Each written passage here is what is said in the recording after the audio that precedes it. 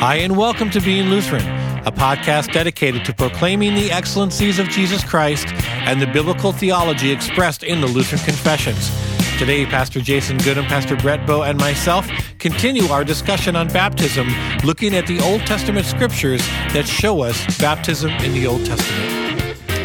Welcome to Being Lutheran. I'm Pastor Brett Bowe, and I have with me Pastor Jason Goodham and Pastor Brian Rickey. Yes, my real-life friends, even though Jason has left social media. I'm a man in exile. Yeah. About a month ago now, a little less than a month ago, I got off social media altogether. I killed Facebook, Twitter, and LinkedIn, which I had for whatever reason. Why does that exist anyway? I don't know. Yeah, right. I'm sure it helps people somewhere. But yeah, it just was at a point where I was spending too much time on social media. So the amount of time wasted, and also the way it was impacting me, the way I think and how I think and things. So I just decided to get rid of it. And things have been looking up. I'm doing more and better reading. Good. Than simply reading 240 characters at a time of someone shouting in all caps at something that happened. And really, I've interacted with a couple of people on this. The thing that finally pushed me over the edge was the whole Covington Catholic debacle.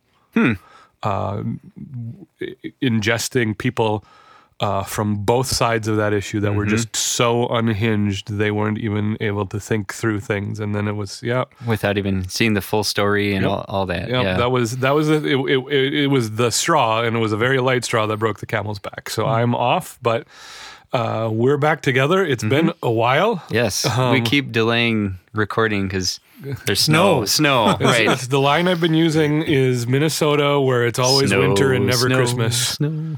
C.S. Lewis was talking about Minnesota, not Narnia, when that happened. But isn't that the White Witch? Yeah. And also, my prediction about the LA Rams winning the Super Bowl did not turn out so good. I got all the way to the end. You weren't very far from it, though. Well, I posted an episode a couple of days ago, so I did hear from a couple people commenting on that. Laughing on... Not commenting on the content of the podcast, but yeah. But yeah, so we're back together, and guess what? You guys are going to get at least 4 more episodes, and it looks like 8 more episodes. Baptism. We're going to do a 4-episode arc of baptism in the Old Testament, or at least baptismal imagery in the Old Testament, and then we're going to finish up with actually exegeting and doing a Bible study on some of the key passages in the New Testament. Yep. Sounds good. All right. Great. Well, should we get into it? Yeah, let's talk about the flood. Cool. Well, we are in Genesis 6, and as Jason mentioned, we're going to talk about the flood today. And we were joking about, is this an Old Testament or New Testament? Because we're thinking about 1 Peter 3, and then going back to the flood story. And so we'll see where we go in this episode. But Genesis 6, 5 through 8 says, "The Lord saw that the wickedness of man was great in the earth, and that every intention of the thoughts of his heart was only evil continually. And the Lord regretted that he had made man on the earth, and it grieved him to his heart. So the Lord said, I will blot out man whom I have created from the face of the land, man and animals and creeping things and birds of the heavens, for I am sorry that I have made them. But Noah found favor in the eyes of the Lord." Amen. Amen. So that's our launching point. Yeah, right. You're not going to read 3 whole chapters on the air. It doesn't make for good radio. What? You guys don't want to hear my smooth voice? Your radio voice? Right. Sorry. Keep going. We could at least add, 5 or 6 more episodes by doing that. Yeah, right. Will be that. What is it? Who does it every year that they read through the Bible until they're done? Continuously. 72 hours. Yeah, is what it takes. Oh, wow. So, yeah. I've heard youth groups do that, all-nighters. Oh, my goodness. Yep. That poor person who has to read through the oxen narratives in Leviticus. Yes. Or Numbers. Injected into my veins. Yeah. Those things are important, and they remind us of God's faithfulness and many things, but there are days, depending on your physical and emotional state, that it's a little bit more difficult to get through. I've preached on a genealogy before, one at the beginning of Matthew. That was interesting. Yes, I've done that as well. But anyway, we're way off topic now. What are we talking about again? Baptism. So, baptism and the flood. And I mean, at this point, it's a hard study to do because where is your entry point? There's so many places things to deal with. go Yeah. and talk about.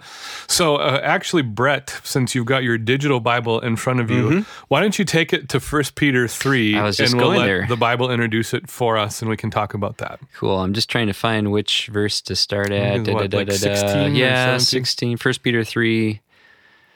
Oh, sorry. I will find it here. Once again, fascinating radio. Maybe we should have just had you read 3 chapters in Genesis while we had the other passage ready. Da, da, da, da, da, da, da, da. Okay. Yeah. You need a Jeopardy music sounder. Yes. Do, do, do, do, Then we do. get sued. We have to find our own. Wait. Isn't that like... I Public thought it was domain. just a public domain thing that they used anyway. Oh, maybe it is. I don't guess know. There we even know. go. All right. Well, I think I found a good place to read. 1 Peter 3:18 says, "For Christ also suffered once for sins, the righteous for the unrighteous, that he might bring us to God, being put to death in the flesh, but made alive in the spirit, in which he went and proclaimed to the spirits in prison, because they formerly did not obey when God's patience waited in the days of Noah, while the ark was being prepared, in which a few, that is, 8 persons, were brought safely through water. Baptism, which corresponds to this, now saves you, not as a removal of dirt from the body, but as an appeal to God for a good conscience, through the resurrection of Jesus Christ, who has gone into heaven and is at the right hand of God, with angels, authorities, and powers having been subjected to him." Okay. Amen. All right.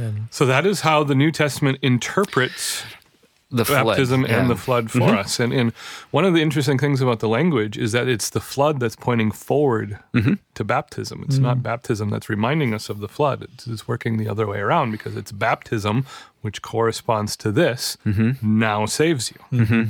Yeah. You know, That's so, good. That's a good point to, and we're not just saying that because we love baptism and We're Lutherans. Lutherans and yeah, we have biblical reasons for saying that. Well, it's as we've talked about before, the whole purpose of baptism is for comfort. The whole purpose of the sacraments is for comfort. We have a tangible, Yeah. external event that we can cling to, and it's especially relevant for American Christianity, because American Christianity has the tendency to internalize everything. You know, it's about what goes on in here, either in the head or in the heart.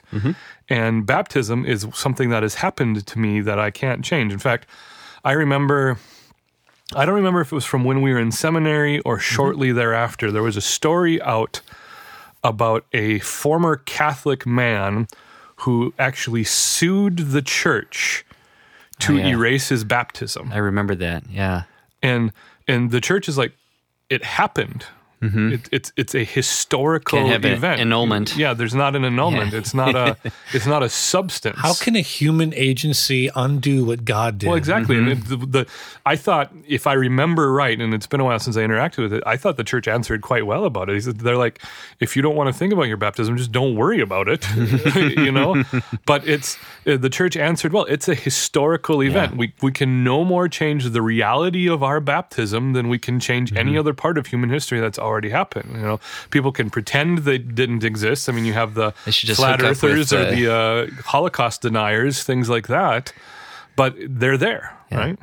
They should hook up with Nadia Bowles-Weber and find some random renouncement or whatever of baptism. I do believe that's the first time her name's ever been uttered on the Ooh, podcast. We made there it you like go. 110 episodes in or whatever it was.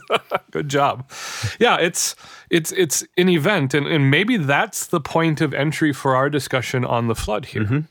Is we're starting with the notion that the flood also is a reality, that this is something God has Right. done. Obviously, there are certain elements of the flood story that click and connect with baptism. And what do we see that here, Brian, of what is it about the flood story that connects with the corresponding parts of it? Well, you definitely have the washing away of the old, but and not to contradict what it said in 1 Peter there, but you have this cleansing effect, and so that's the reality and the part of it.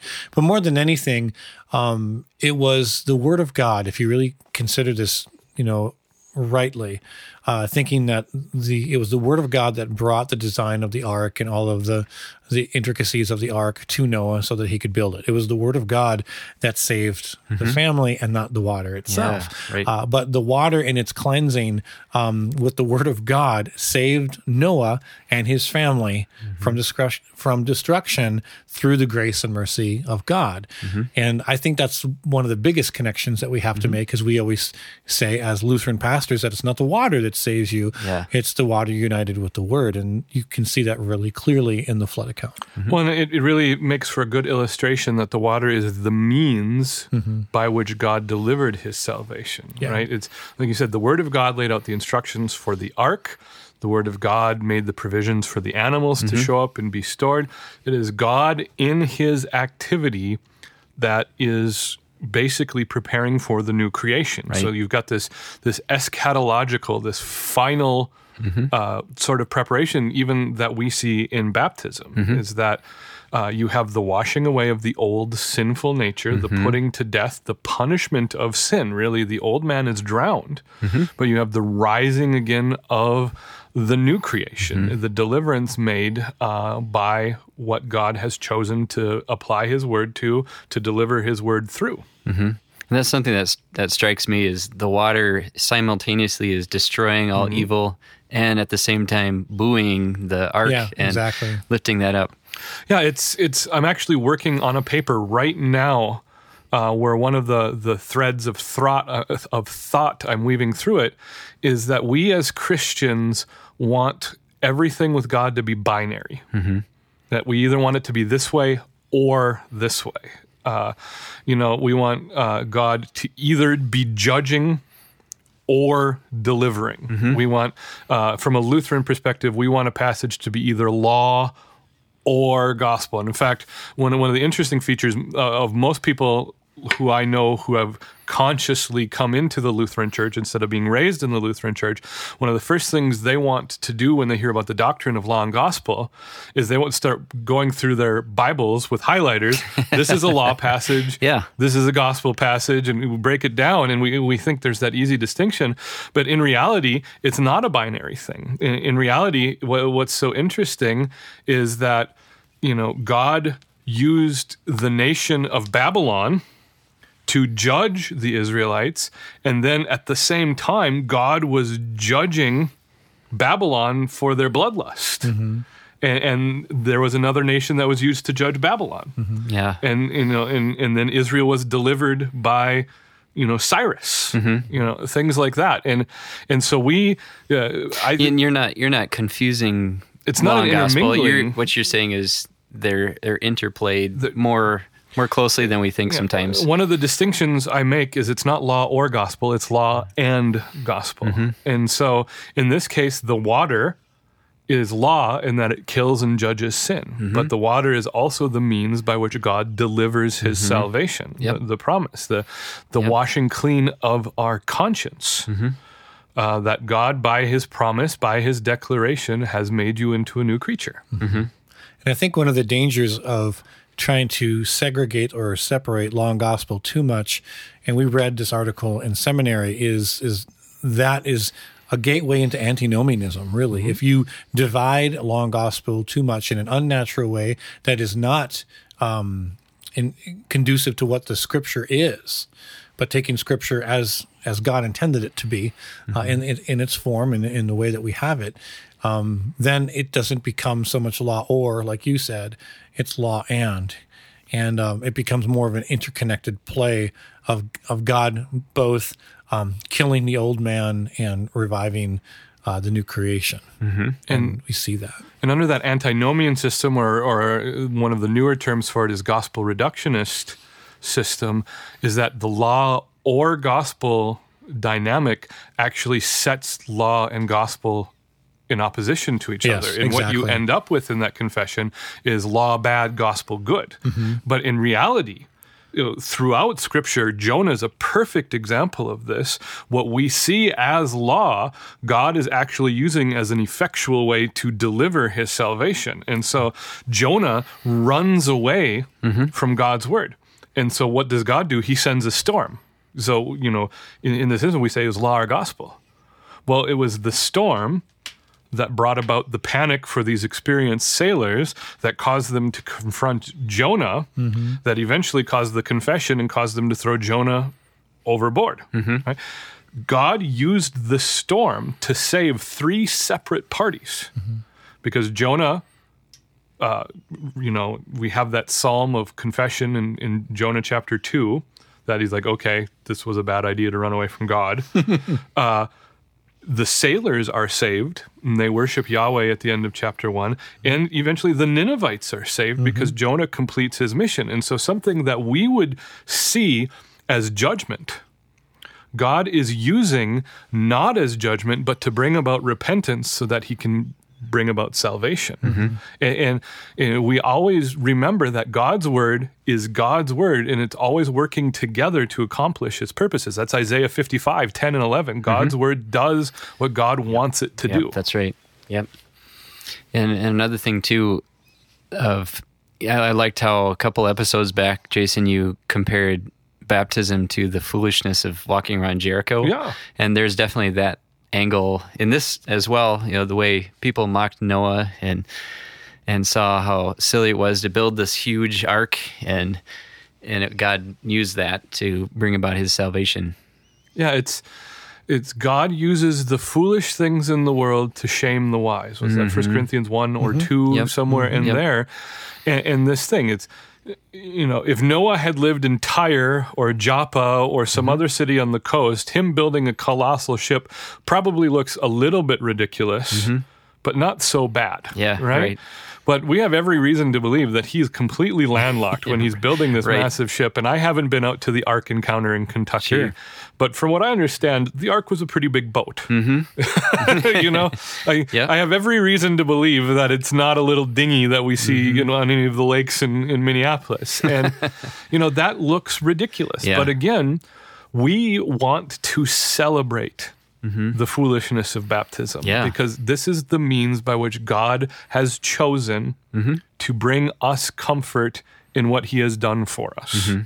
And so what we do is we look at it and say, it looks a little bit weird that we sprinkle water on a baby's head and the church rejoices. It looks a little bit weird. But in reality, it is the most beautiful thing God could do for us right here and right now. Of course, we have the cross was an event 2,000 years ago. That is where salvation was won. But where salvation is delivered is always in the here and now. And it's delivered through his word, by his promise, with whatever God has chosen to connect to it. And the ministry and power of the Holy Spirit. Good. Yeah, so, this isn't a New Testament episode, but thinking of this 1 Peter 3 passage, and maybe the listener might be saying, is it the water or is it the ark that is being connected to baptism here? And then going back to Genesis, how does that inform our reading of Genesis? That's a great question. Well, the water is obviously the imagery connected with the waters of baptism. I've heard the ark connected to Christ. Where we flee for refuge. Sure. I don't think we want to overplay the analogy. At some point, illustrations are meant to stop. And I think that as you see the grace of God extended to Noah and his family through his word, through his initiated extravagant love, that is therefore then pointing to the cross, because nothing exemplifies the grace and mercy and the extravagant love of the great triune God of heaven more than the cross and resurrection of Jesus Christ, our Lord and Savior. And I think in connection with that, too, we can view it as one thing. We're supposed to, as Christians, view the death and resurrection of Jesus as one event. It's not the cross is the bad part of our redemption and the resurrection is the good part. It's one and the same. The ark isn't the ark without the flood. Yeah, right. You just have a ship in the middle of a landlocked area. You have the promises of God. You've got the self-initiated love, grace, and mercy of God. You've got the Word of God. You've got the water, the agency of just reminding us that we are filthy, rotten sinners, for lack of a better way of putting it, and that something needs to happen.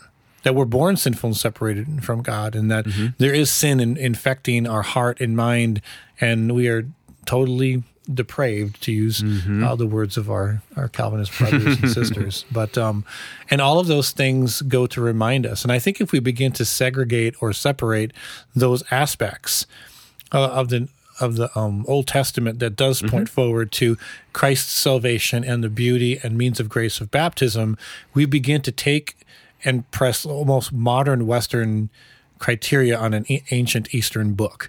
And I think we start to make it something it's not. And just accepting it for what it is and interpreting it the way it was intended. Yeah.